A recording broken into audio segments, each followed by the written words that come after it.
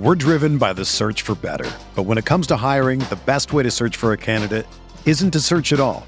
Don't search, match with Indeed. Indeed is your matching and hiring platform with over 350 million global monthly visitors, according to Indeed data, and a matching engine that helps you find quality candidates fast.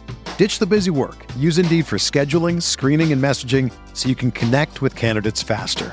Leveraging over 140 million qualifications and preferences every day, Indeed's matching engine is constantly learning from your preferences, so the more you use Indeed, the better it gets. Join more than 3.5 million businesses worldwide that use Indeed to hire great talent fast. And listeners of this show will get a $75 sponsored job credit to get your jobs more visibility at Indeed.com/Blue Wire. Just go to Indeed.com/Blue Wire right now and support our show by saying that you heard about Indeed on this podcast. That's Indeed.com/Blue Wire. Terms and conditions apply. Need to hire? You need Indeed. You are listening to KC Sports Network, the #1 podcast network for today's Kansas City sports fans. With former players from your favorite teams, informed perspectives, and former insiders, this is the place for you.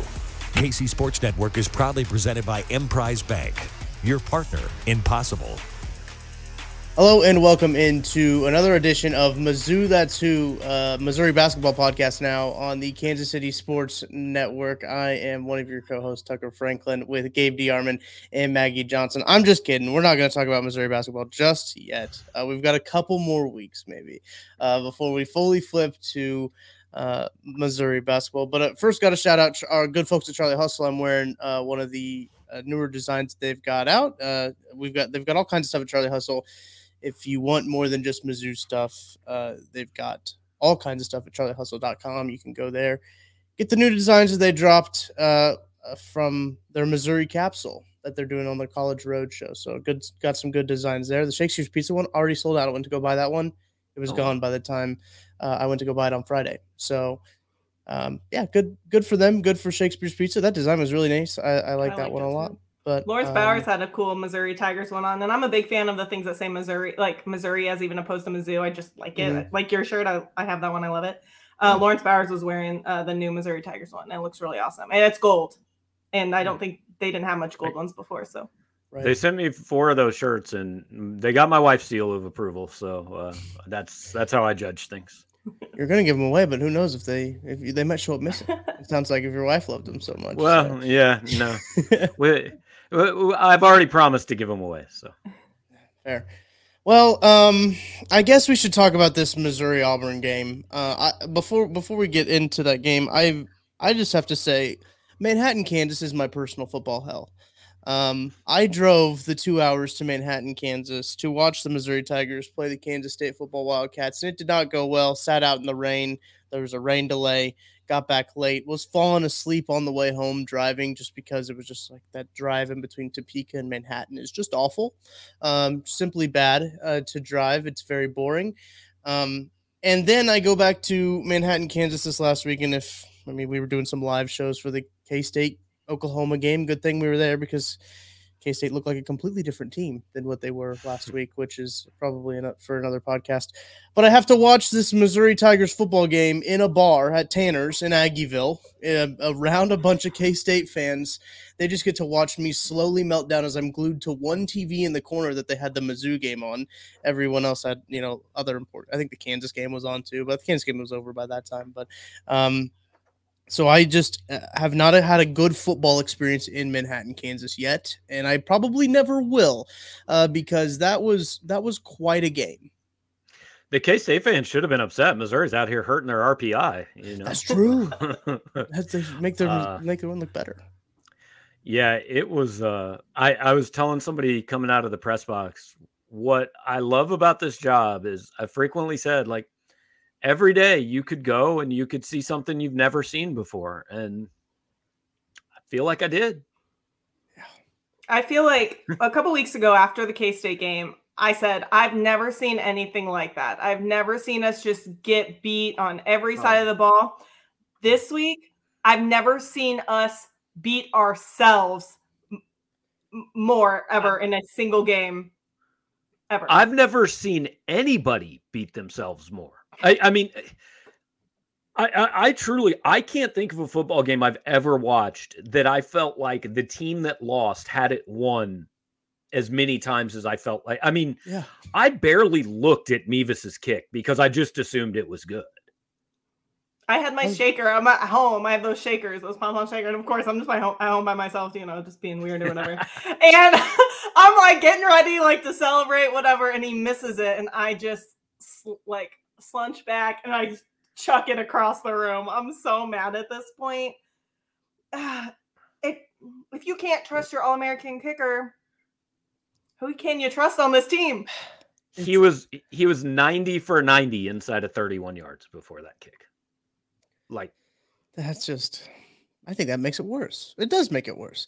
And I think I saw them, Gabe, I saw you talking about some people with this at the end of the game about the play calling. There's a lot of places we can go with this, right? We could go chronologically, but I think it makes the most sense to start right here. Well, nothing matters in that game until the last 5 minutes. Right. The rest of the game didn't even matter. Really, all it was till that point was punts anyway. So, The third quarter was the most awful football I've ever watched. Oh, it's hideous. Look, I want to be clear. Auburn's a bad football team. Like, Auburn is a very bad football team. Missouri is a bad football team, too. But the difference is Auburn is a bad football team that I'm not sure cares. Right. Yes. Missouri, like, there was every reason for Missouri to care about that. No, that's a mean to say, because I'm sure the players on Auburn want to win. I'm sure they're not thinking, well, I don't care, coach is gone, we're not going to try. But the attitude around the program is, well, the only difference here is, does he get fired in this Sunday or 2 Sundays from now? That's an Auburn program that had a motivation to lose, essentially. If they lose, their coach gets fired. They had motivation to lose, and Missouri still lost.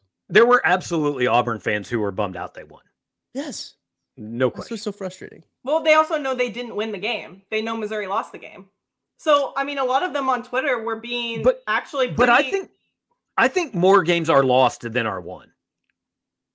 Fair. Like, I think more games you look at and say, well, the losing team messed up this and this and this, than you do just, man, the winning team just made a bunch of great plays. In competitive games, for sure. This upcoming weekend, I don't think that's going to be the case. But I mean, most usually, yes, that is probably true. Yeah, we're not going to talk about Georgia all that much. So if you tuned into this podcast wanting a Georgia X's and O's breakdown of what Mizzou can do to beat Georgia, this is not the podcast for you. We're not going to talk about that. We that's injuries. Thanks for the stream. Thanks for the stream at this point. You can probably appreciate that. You can go ahead and close this out. We appreciate that. But no, I think what I was going to say before I kind of got off on I don't know where to start. This is where we're going to start, is at the field goal. They get the big play. When they centered it up, I got like a sinking feeling in my stomach. I know that Harrison Mevis is a stud. And I know that he is consistent with all get out, as consistent as any college kicker gets, right? But just something about centering it up and taking a knee with 40 seconds left did not sit right with me. But you understand it's the right play. I do. It's the right thing to do. The Chicago Bears did it yesterday and won. For a Missouri example, somebody brought up on our board, Gary Pinkel did it against KU in 2009, and he won. It is because, what would you guys say? What are the percentages? Missouri's first and goal at the 3 or the 5 or wherever they were. If they run offense, what percentage likelihood do you give it that they score a touchdown? On a first down? 8 on any down. On the first 3 plays from the 5-yard line, what are the percentage chances they score a touchdown? Not 100, right? No, it's not. Yeah, it's not 100. 80, 85, maybe 75, somewhere around there, maybe. Yeah. What are the chances that your kicker, who has never, ever missed a 26-yard field goal, makes a 26-yard field goal? Like 99%? Yeah, pretty high. He went with the numbers. He did the right thing, and it burned him. It's like in basketball, blaming the coach for drawing up the wrong play. Well, he drew up a wide open shot for his best shooter, and his best shooter missed the shot. What do you do, man? It's not his fault. And I'm not absolving him of all blame, just that particular sequence. That's fair. It's tough too, because you look at that situation and everyone's like in the moment, I was like, oh, perfect. We'll win by 3. It'll be great. I don't care. We're getting the W. And then you like sit back and think about it and you're like, well, we could have just given Luther Burden the ball in the Wildcat. Like, that's what people are waiting for. Like, was that even an option? Was it a thought? I think he wasn't on the field. Yeah, he wasn't on the field.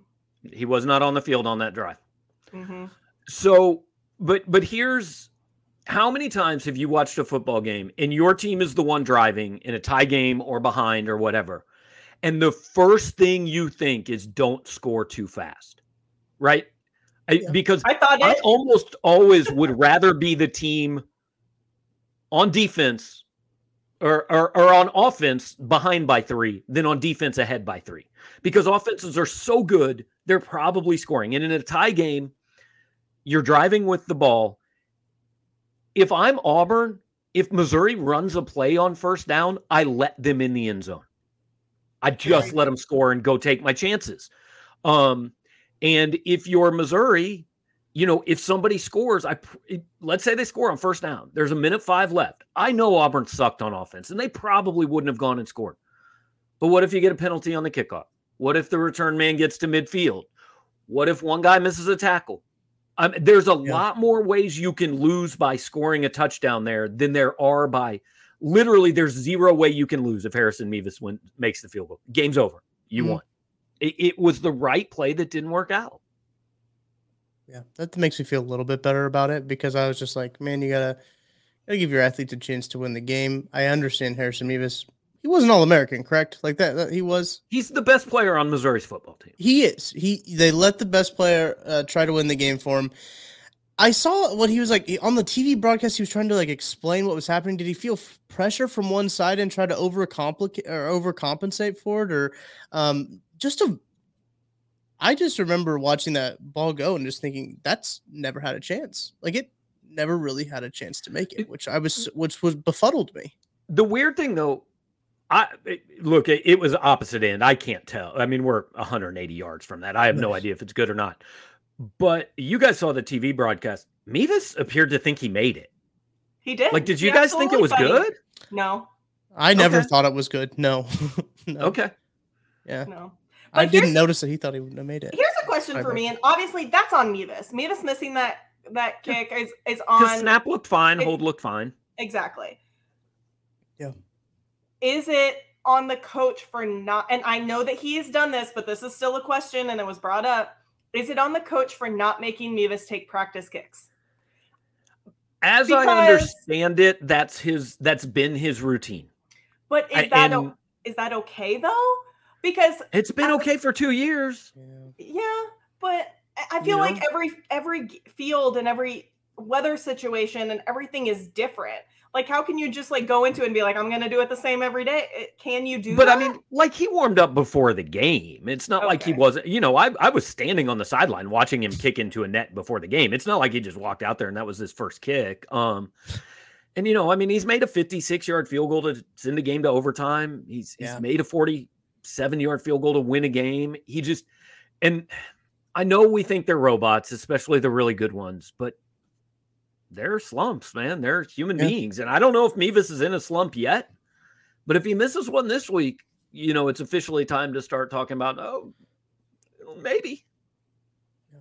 He's earned the right to take that kick, especially with his track record. So, I was upset he missed the kick, obviously, but it wasn't the end of the world, right? Because the game was tied. So I thought, okay, fine, game's tied. I think we'll be all right. I had optimism too. I was optimistic we were going to win the game even after that. I assumed it was going to 2-point conversions because I didn't think there was any chance either offense could go 25 yards. Like, I'm not exaggerating. I didn't think either of those offenses could score from the 25. Which is fair if you watch that third quarter. Really, all the scoring happened in the first 2 quarters, right? Because it was 14 points. It was 14 at half. 14. Yes, that's right. Okay. Golly, that second half was not memorable at all. But yes, so the first possession for Auburn, I felt really good about the defense. Obviously, Gabe, you brought up earlier, pick taken up off of review. I think that's the right call. I think it's the right call. It's very close. Yeah, I think it's the right call. But, live, obviously. I mean, the thing going with Missouri was, hey, they called it a pick on the field, right? Yes. It was because there was a play there. I think there was an Auburn interception earlier, maybe, where they called it an interception. And like I saw the replay and said, I don't know if that's an interception, but I don't see anything that can clearly tell me it isn't. So, and that's a thing that's going to come back. I think that probably comes back and bites Mizzou here later, is what they called on the field. But not only do they get that stop, they get the interception taken off. They get that was on third down, right? So they had the fourth down.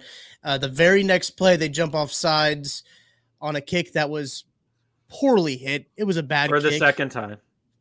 Yes, it was bad. Then Mizzou would have got the ball. They could have had a field goal to win it. Harrison Mevis could have redeemed himself. Nope. They get another field goal. They get another shot at it. Split the uprights on that one. That one was nothing but good. On the second kick, Missouri gets the ball and their offense is cooking. I was like, oh, where was this at? I think I said that to BJ Kissel. They ran. Was it the second? It was the second play, wasn't it? Yeah. Well, the first first second play. Down. It was The first play I was surprised by, right? Because they actually did something positive, and I was like, whoa. Shows you my mental state. The second play is a play that I think we're gonna probably talk about for a while. And I feel very bad for Nate Pete. Yes. I do. I cannot fathom that feeling of having the game won, being that close, but being so far at the same time. That put a pit in my stomach as a fan. But if you don't know, and you're listening to this podcast, Nate Pete breaks a run down the sideline. Good run by Nate. Great play. Mm-hmm. He has not necessarily a free run to the end zone, but could probably get into the end zone if he lowers his shoulder, decides to switch hands of the ball to stick it out through the pylon, fumbles the ball on the switch, goes into the end zone, and is recovered by Auburn. And that was a touchback, obviously. Auburn wins the game because they kicked the field goal. Missouri didn't get any points on it. Do you think, Gabe, I want to ask you this first. Do you think if that was called a touchdown on the field, that stands?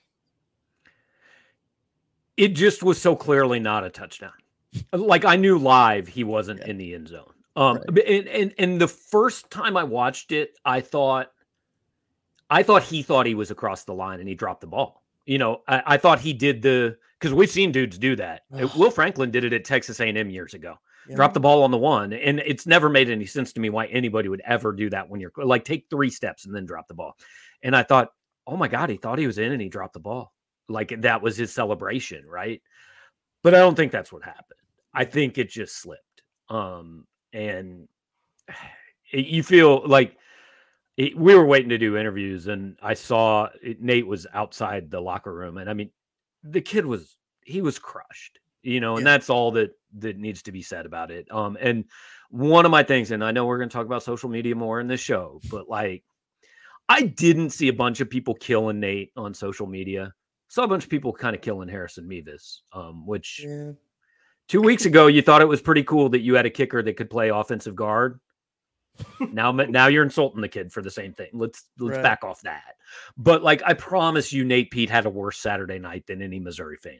And if he didn't, then that says, then you gotta reorganize your priorities because that kid was devastated outside the locker room. And like, I think this is where I wish we would get more access to these kids.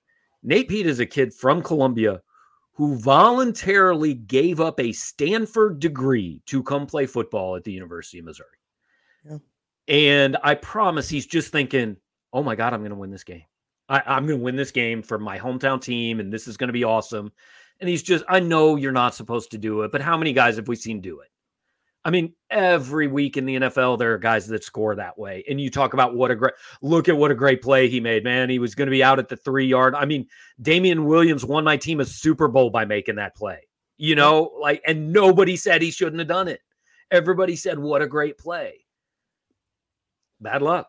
I talked to a former coach last night and he said, at some point you just go, we just wasn't supposed to win that game, man. We were supposed to lose. That's how it was supposed to happen.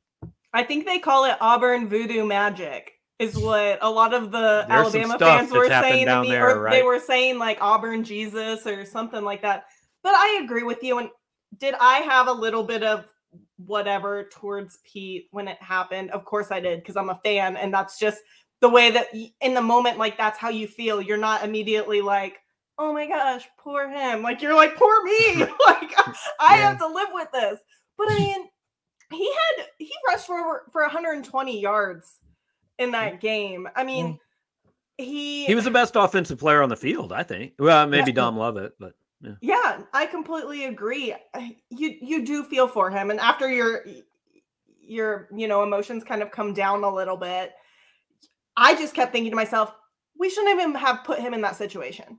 We should have made the field goal and not went to overtime and won the game, and he shouldn't have even be feeling this way.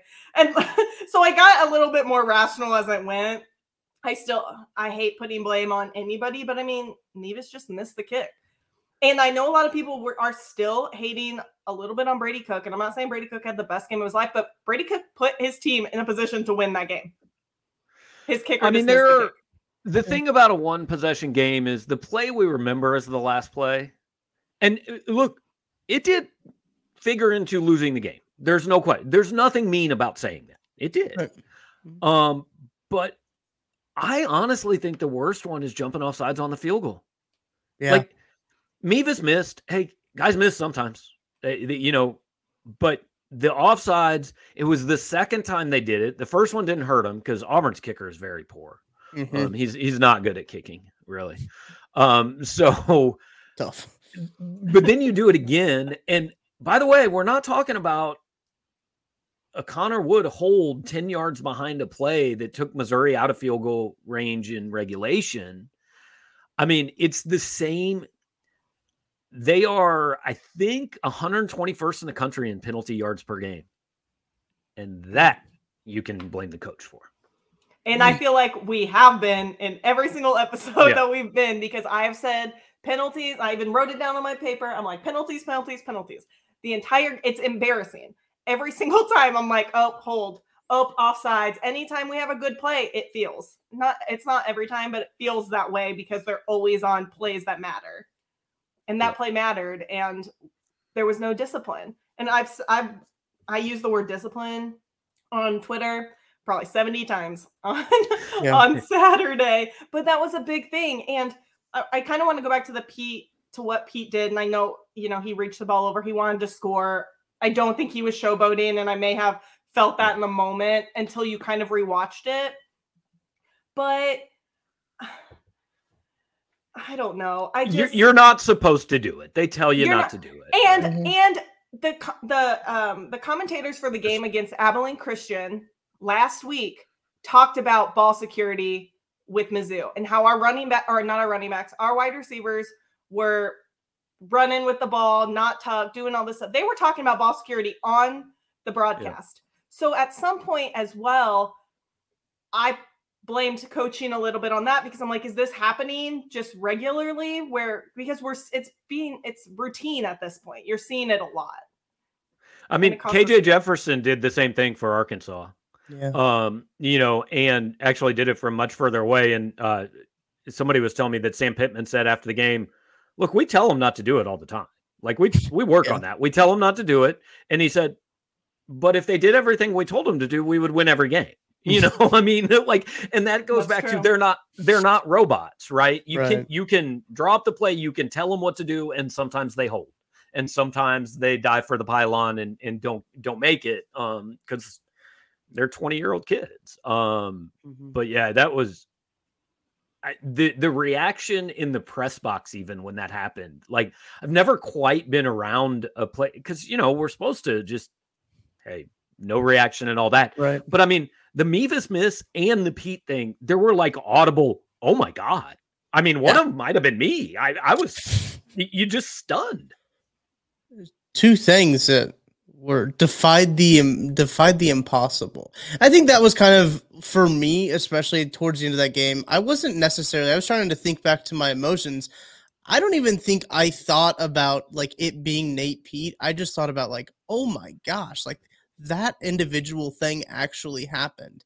And I just thought it was unbelievable. Then I tweeted like absolutely unbelievable or something like that. And every Missouri fan was like, is it really though? Because we're like cursed and like, right. we're bad. We're the worst team. Like we got the bad luck. And I'm just like, well, yeah, it is still unbelievable though. Right. Well, that's what I said. I said something about like, I can't believe what I just saw. And somebody said, really? You can't? And he said, that's what I was expecting. I said, no, if you went to the game expecting that, like there's nobody expects that. You might have expected, right. You might have expected him to get kicked in the nuts and lose, but not like that. Twice. Not like that twice. Right. No chance anybody would have made that bet. If that was a bet, no one would have done that. Missouri not only has a knack for losing, but losing embarrassingly. And it's uncanny. Painfully. I would say painfully, but like I had this, because I kind of hate to do it. It's such an easy crutch to lean on, right? But you immediately connect it to all the other, I don't know. I tweeted them all. I didn't tweet them all. I tweeted the fifth down, the boink in the South Carolina game, the untimed down in the Kentucky game, and this. Okay. Ow. I referenced in my story the fifth down, the kick and catch, and the Tyus Edney. And to me, like this one was less painful than those three because those three were against teams that won titles. Like, I mean, big games, right? This was a crap game at 11 a.m. but for 12th place in the SEC, if we're being quite honest. The game itself didn't really mean anything. But just in terms of, oh my God, how did they lose like that? Like that literally might be at the top of the list. I mean, because Colorado, the fifth down, like that's not their mistake. Mm-hmm. The kicked ball, I've always said, like, I almost just give Chevin Wiggins credit. Like, way to go, man. That's a hell of a play, right? Yeah. I mean, the Tyus Edney thing, like, it was painful, but, like, we've seen that before. I don't think I've ever seen anything quite like Saturday. We're driven by the search for better. But when it comes to hiring, the best way to search for a candidate isn't to search at all. Don't search, match with Indeed. Indeed is your matching and hiring platform with over 350 million global monthly visitors, according to Indeed data, and a matching engine that helps you find quality candidates fast. Ditch the busy work. Use Indeed for scheduling, screening, and messaging so you can connect with candidates faster. Leveraging over 140 million qualifications and preferences every day, Indeed's matching engine is constantly learning from your preferences, so the more you use Indeed, the better it gets. Join more than 3.5 million businesses worldwide that use Indeed to hire great talent fast. And listeners of this show will get a $75 sponsored job credit to get your jobs more visibility at Indeed.com/Blue Wire. Just go to Indeed.com/Blue Wire right now and support our show by saying that you heard about Indeed on this podcast. That's Indeed.com/Blue Wire. Terms and conditions apply. Need to hire? You need Indeed. Another day is here, and you're ready for it. What to wear? Check. Breakfast, lunch, and dinner? Check. Planning for what's next and how to save for it? That's where Bank of America can help. For your financial to-dos, Bank of America has experts ready to help get you closer to your goals. Get started at one of our local financial centers or 24/7 in our mobile banking app.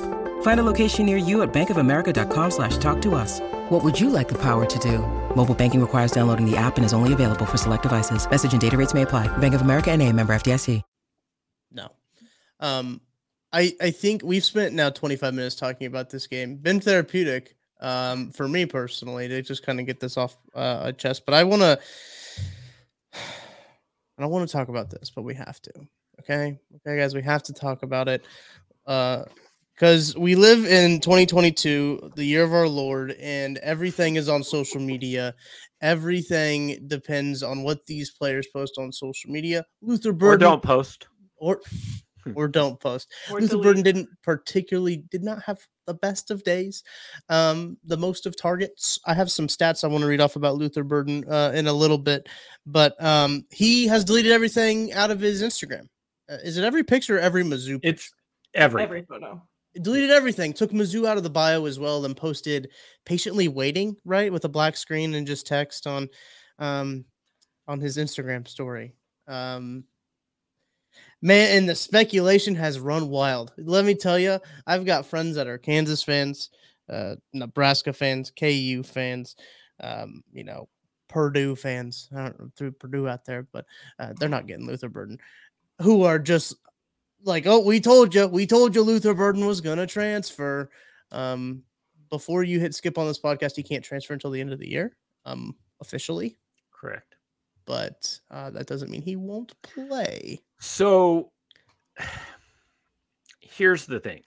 We talked about this a little bit before the show, right? And I think this is where this can actually be a pretty entertaining podcast, because like you guys bring the perspective of fans to it, right? And like we talked about before this show started, I'm going to be the one that tries to say it's not as good as you think and it's not as bad as you think, right? So I think it'll be good to have two different perspectives. But the one thing that is, social media is all about getting attention, right? And everybody says, well, they're just attention. Everybody's an attention whore. I know 75-year-old men who are attention whores on Facebook because whether it's pictures of your grandchildren to say, look, tell me how cool they are, or videos of you lifting weights, way to go, you went to the gym, or hey, I cooked these eggs. That's all social media is an attempt to get people to pay attention to you, and usually to tell you how much they love you. So while everyone is calling, whether it's Luther or, by the way, we went through this with Tyler Beatty every year. We went through this with Xavier Pinson every week. Tucker, you guys went through it with Tyrann Mathieu every 7 hours, right? And he's a grown man. I mean, yes. Are they posting it to get attention? 100%. And you know why? Because they get the freaking attention. Like, it works. Yes. And now Luther is, and maybe he's not. Maybe I'm giving him too little credit here. But like, there's a decent chance he's sitting in his apartment just scrolling through Twitter going, man, this wild, all this stuff these people are saying, right? We don't know. No, and I had, like, I was talking about him in an SEC group chat, and, there were Kentucky fans. I mean, a ton of Kentucky fans just like, hey, if any wide receivers are looking for a role that they're going to get the ball, looking at you, Luther Burden. And they're all like tagging him and tweet after tweet after tweet. And yes, it's like so much attention from people you may have not gotten attention from. And you know what he probably got from it? Follows. Tons of follows, I would bet. So, I mean, do you have to take it seriously? Probably. Do you need to freak out right now? You kind of do. No. I would take it seriously, but I wouldn't freak out. I wouldn't freak out yet.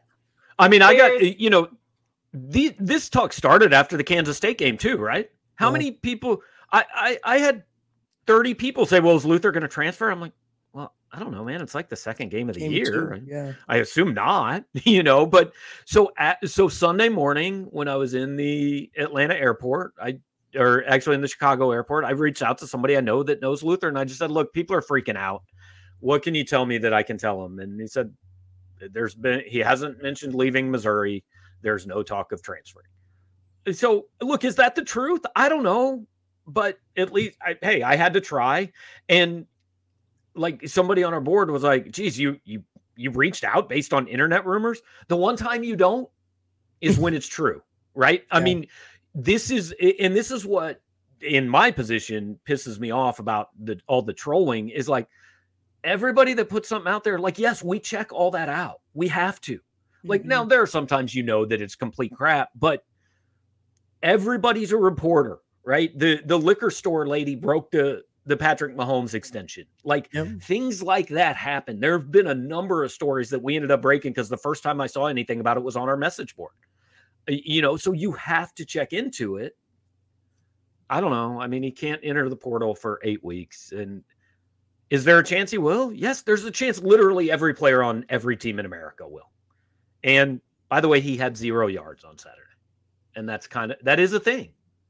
It's a very big thing, especially if you come to your flagship institution wanting to be the basically the person the offense runs through.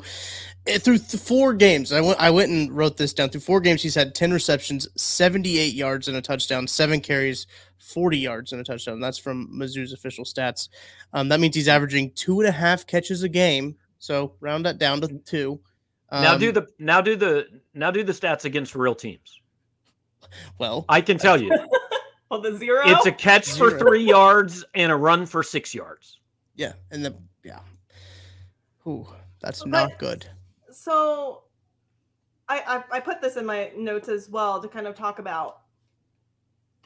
Do we think, though, that Luther Burden is drawing the type of attention to him that we talked about doing that could possibly get Lovett or Cooper more open? Is that because we don't really, I'd rather use him as a playmaker, but Lovett's the number one receiver right now in the SEC. Is he the number one receiver in the SEC if we don't have Luther Burden? I don't know, but it's possible. I would listen to that if Missouri's offense was good, but it's not. Yeah.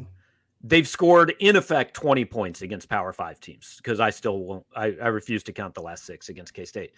So I don't care how many yards Dominic Lovett has because the offense doesn't have enough yards. And I don't care how much attention he gets. There are ways to get a guy the ball, right? I mean, you can't cover the just rise up and throw the immediate screen. You can't cover the goes in motion and gets the pop pass or the jet sweep handoff. I mean, you can get him the ball, and I know it's unpopular, but you got to acknowledge Luther has a part in this too. I mean, because he ran a 40-yard pattern down the sideline, and Brady Cook threw a back shoulder ball, and it wasn't perfect, but it could have been caught, and it wasn't. Yep. The same pass was caught by Dominic Lovett. So how often is Luther getting open? I promise he leads the team in drops. I don't have it in front of me, but I promise he does. He's had at least 3 or 4.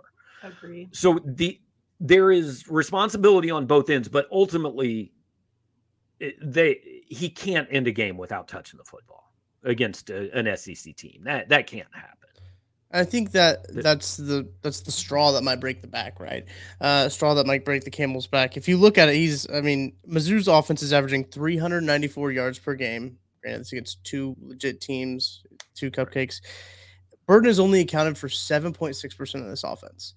And if I would have told you heading into this year that through 4 games, Luther Burden would have only been accounting for about 7% of the offense, you'd have been like, okay, well, what's going on? Did he get hurt?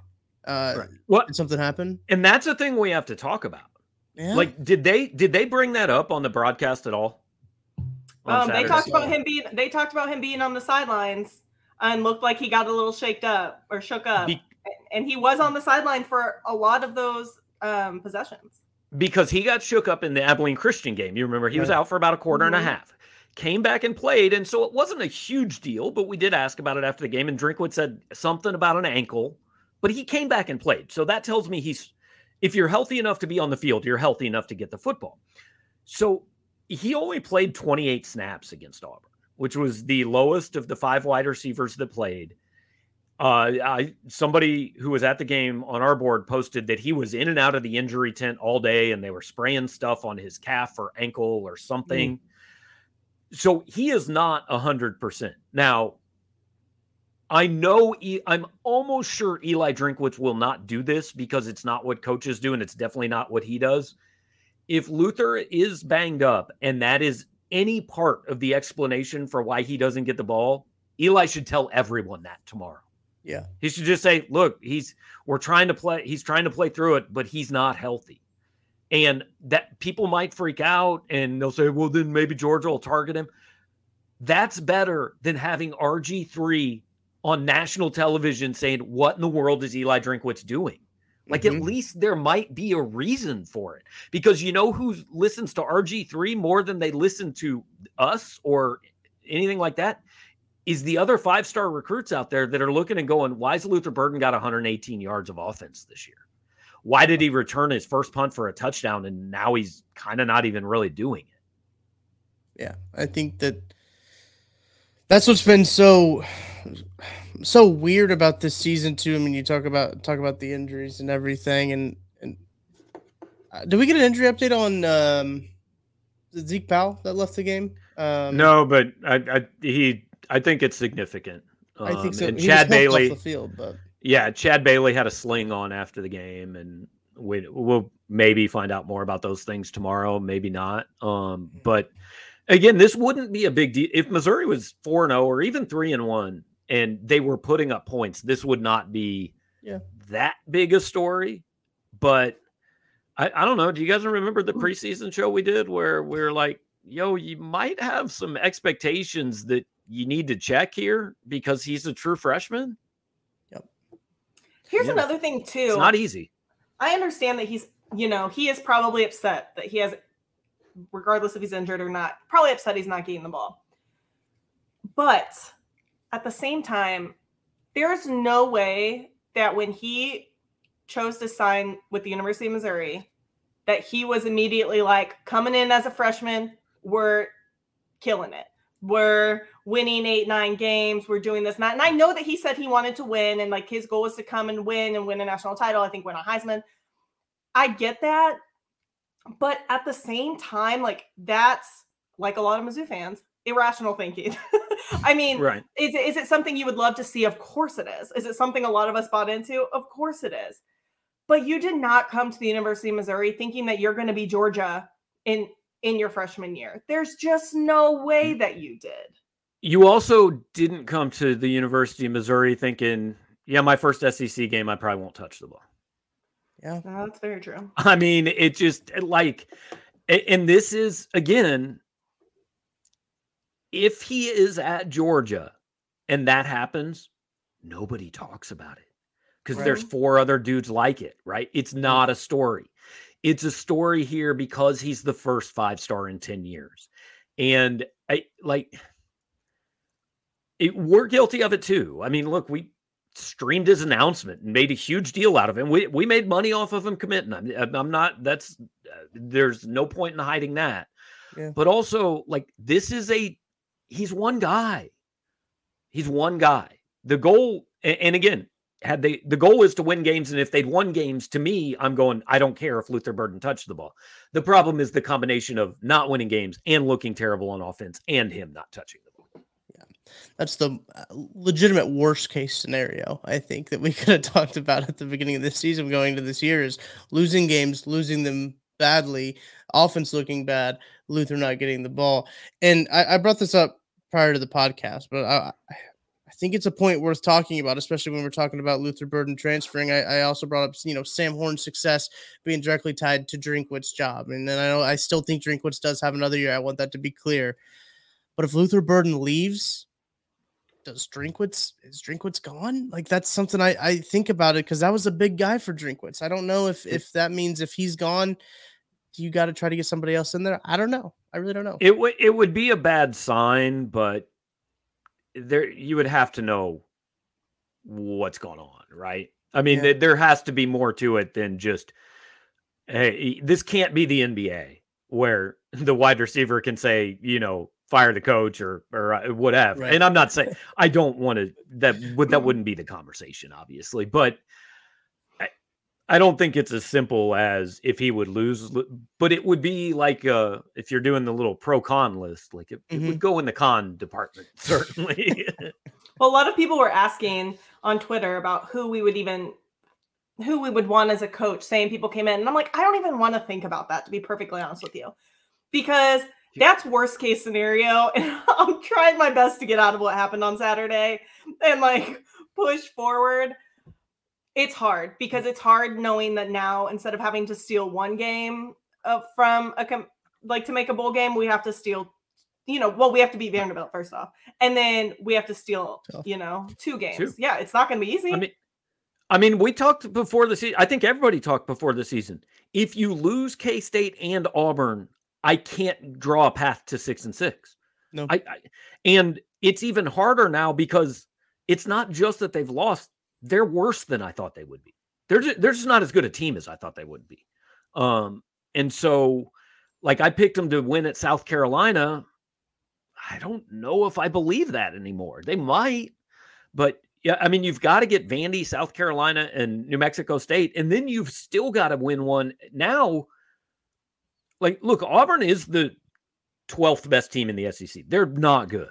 Right. And so now you've got to beat Arkansas or Tennessee or Kentucky or Florida. And you're going to be double-digit underdogs, I bet, in all of those games. I would probably say so. And at least I think I was talking to somebody who was like looking at the schedule now. We had the conversation actually in the group chat on Sunday. It was like looking at the schedule, how many more winnable games are there? And I said 1. I really think that Vanderbilt game is going to be a rock fight. Maybe that's me going full pessimist. But Vanderbilt hasn't looked like Vanderbilt in years past. I mean, they look like a better Vandy team. And that's just not just basing it off of the Hawaii game, which Hawaii is a wreck of a program. But yes. It's hard for me to be optimistic about a whole lot after that game.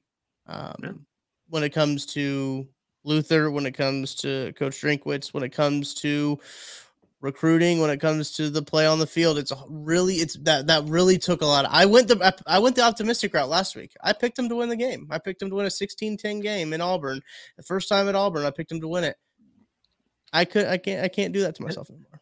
Again, it just goes back to, we said after K-State, had you been competitive or won at K-State, then Auburn is a little more house money situation. Right. But they put themselves in a position where it had to be a win, not close, not well played, not competitive. They had to win that game, and they didn't do it. And, like, I don't think the discussion of firing Drinkwitz this year is worth having. But what I said about that game was the same thing I said about the 2018 game against Kentucky for Barry Odom, which is when he eventually gets fired, and that's not breaking news, like most of them do, right? That's probably what's going to end up happening at some point, whether it's next year or next month or 12 years from now. At some point, he's probably getting fired. And when he does, like, that's one of the days you're going to look at. And the crazy part is it wasn't his fault. Like, no. I mean, I hold the bad start against him because that's kind of a theme with these teams on the road. But absolutely, I mean, he didn't drop the ball and he didn't miss the kick. And, so like kind of with Barry Odom, you were talking about that game. I mean, it was a bad call. And if that call is made right, I don't think Barry Odom gets fired after the next season. And that's what these multi-million-dollar a year jobs are relying on. They're relying on, don't make a terrible pass interference call. Get 3 feet further before the ball slips out of your hands, right? That's what these jobs come down to. And that's why these coaches are so maniacal about it. Well, that's just it was one of the things you were saying, that it's not Drink's fault. And obviously there's things that he could have done differently or whatever in the game. And that's every single game that we've watched so far this year. But these players that are mad, and rightfully so, like, they all want to win, but they got to look in the mirror at the same time too. Like, they can all sit here and be like, we're going to transfer or do whatever. I know a lot of them were, especially the defensive players, I know a lot of them were upset, and they probably should have been, sure. although they did the offsides. If you're not upset, you shouldn't play. Right. Right. But don't sit here and blame it on, you can't blame the entire thing on it being the University of Missouri when you're playing the games. You know what I mean? You kind of have to. I mean, yeah. I never blame. When I was in high school, my teams were horrible. I never blamed my coach for that. We were just horrible. Like, it was our fault. I mean, I didn't see any of that. I mean, frankly, Brady Cook sat up there after the game and said, "Blame me. I'll take it." And hey, that's what a starting quarterback should do. I mean, yeah, Brady shares some blame in that. I don't think he would be the number one player that people would say that's why they lost or anything. But I think. I maybe I missed stuff on social media that you're talking about. I don't know, but I didn't really see. I haven't seen much finger pointing or any of that from Missouri's players at this point. No, we'll see if things really go south. What happens, right? But if they take a loss to Vandy, that might be a different problem. That's an optics issue. Losing to Vanderbilt is not a good look. See, I think that's true about the Auburn game. Is that, like, to a lot of casuals, Auburn's still Auburn, right? You beat Auburn, like, oh, that's a name you beat. You beat Vandy, they're like, oh yeah, you're supposed to beat Vandy. They don't know that this will be a rock fight, and these two teams are going to try to punch away at a wet paper sack, essentially. That game's not going to be fun. Okay, let's. Anything else before we talk about Georgia a little bit? A little bit, if you think they're going to cover. In the first half. In the first half, yeah. First half cover. Let's see if I can find that line real quick.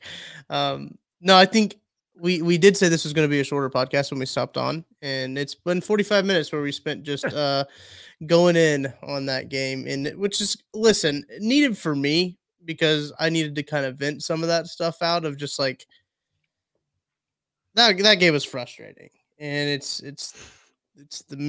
just so unfortunate, right? And I feel like that's one of the things too is that like there's so many things that went wrong. Obviously, as you can tell by the beginning of this podcast, I didn't know where to start. I was just like, well, like this went wrong, and then this went wrong, and then this went wrong. So like a series of unfortunate events is exactly what I called it. Genuinely what it was. Someone else sent it to me as well, and I'm like, yes, that's what it was. It was a series of unfortunate events.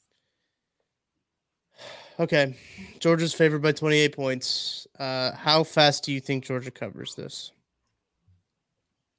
Well, okay, so here's the thing. If they turn the ball over 4 times, like they did against Kent State, we might make it to the third quarter. But man, I just don't see us scoring. And Brock Bowers is a stud. He's a and that's one thing too, is even if Luther Burden maybe would have went to Georgia, I don't know if he'd be touching the ball that much there either. I mean, Brock Bowers had, what did I even put?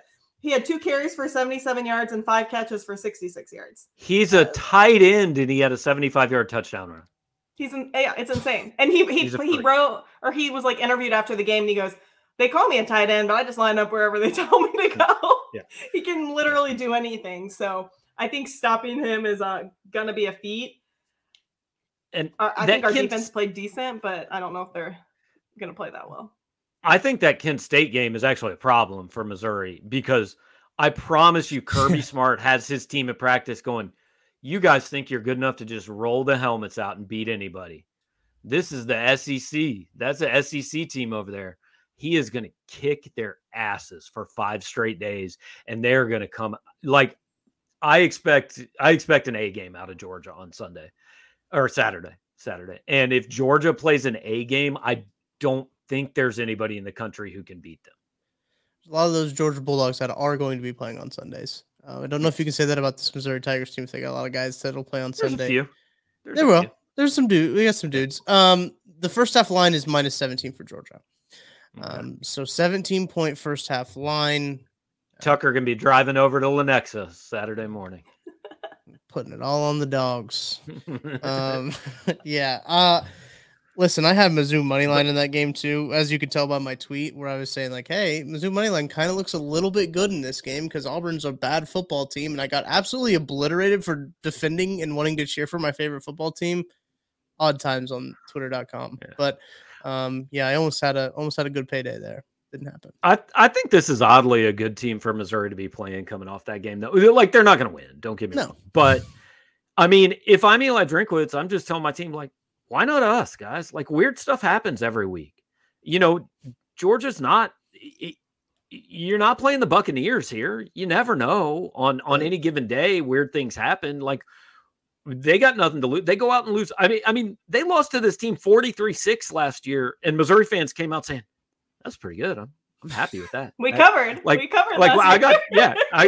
I'm optimistic about the future of the program after watching that. So, I mean, the bar's very low to feel good about yourself on Saturday. And we've seen really weird things against Georgia teams, and I'm not saying they're the best Georgia teams we've ever played, but I think one year we lost 9-6.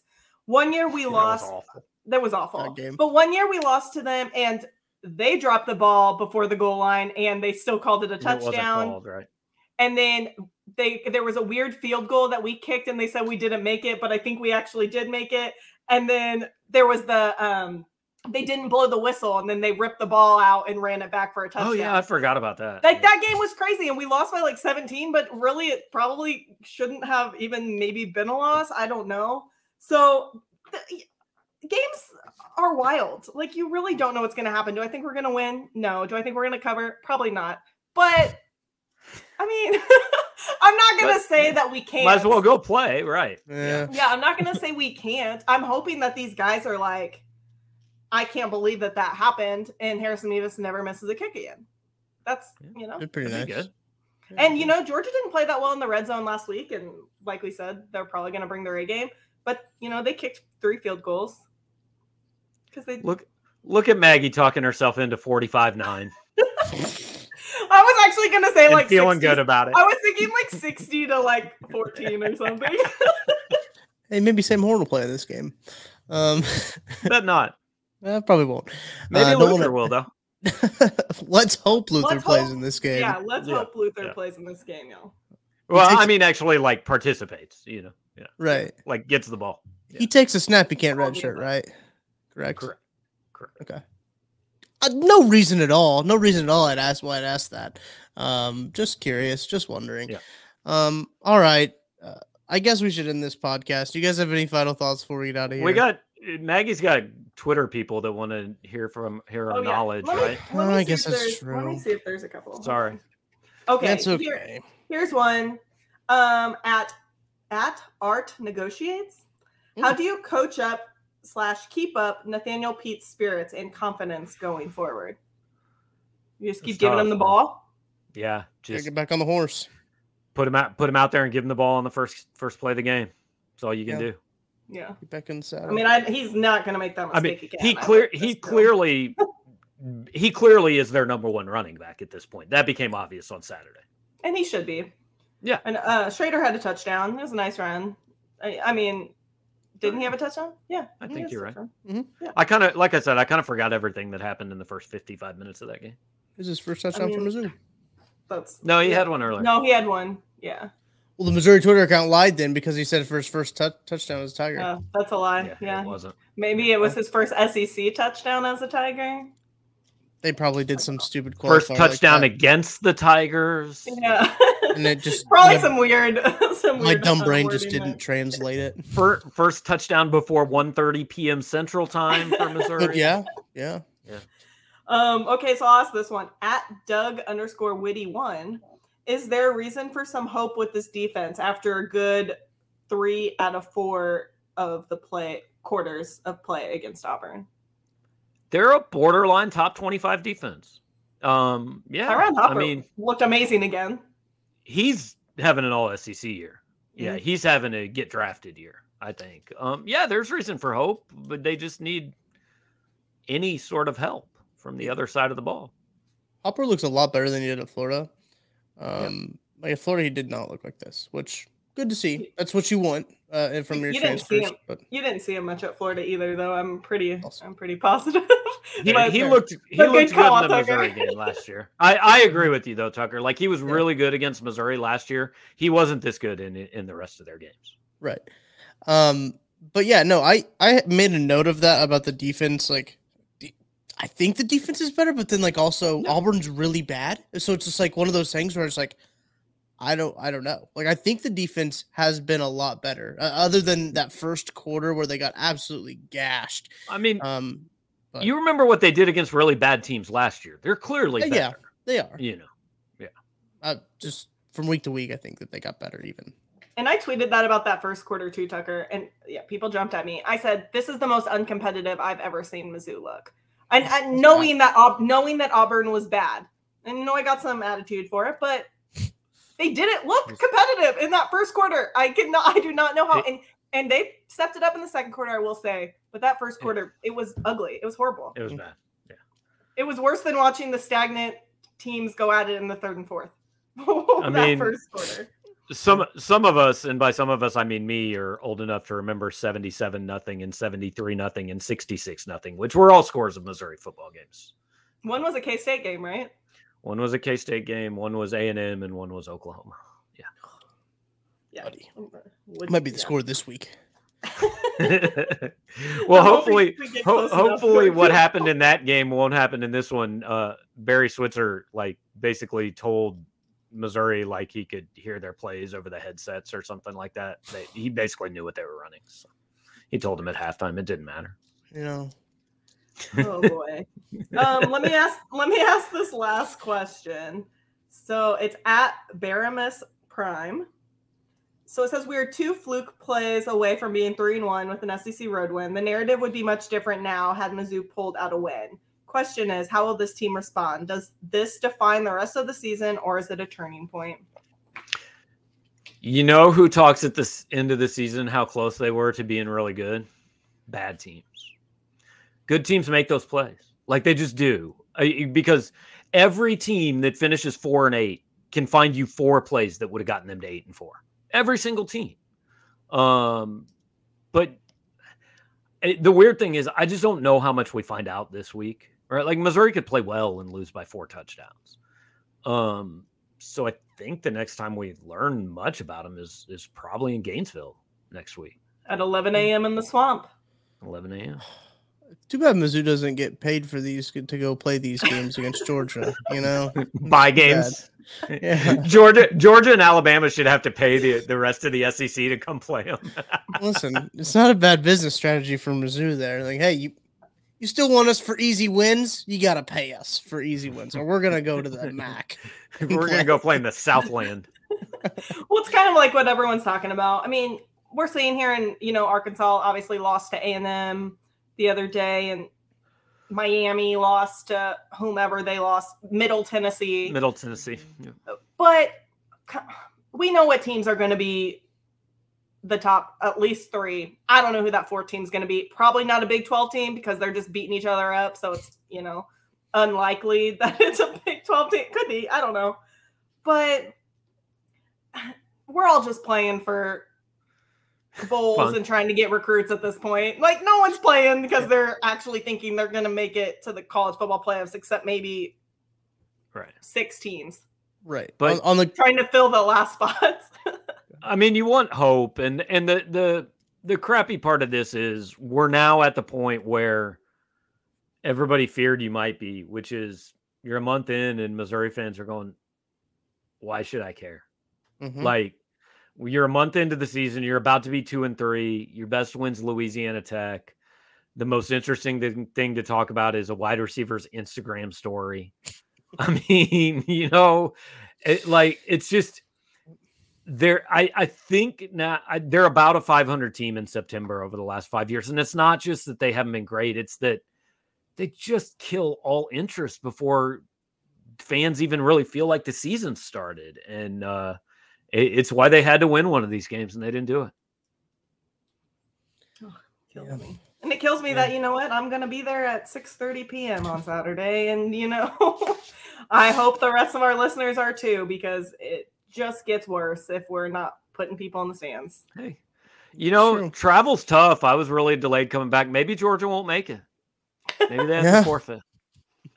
It's Missouri's only hope at this point is that there are some logistical errors for the Georgia football team. Their equipment doesn't show up on time. It gets lost. There's a traffic jam coming from the airport. I don't know. Never know. Yeah. Don't rule it out. All right. Thank you all for listening to this episode of Mizzou That's Who. Next week, we'll probably talk a little bit more basketball. But we'll just have to see. We'll see what Luther Burden does. We'll keep an eye on that. So thank you for tuning in here. Shout out to Charlie Hustle for outfitting us today and outfitting us always on the podcast. Until next week, we will talk to you then.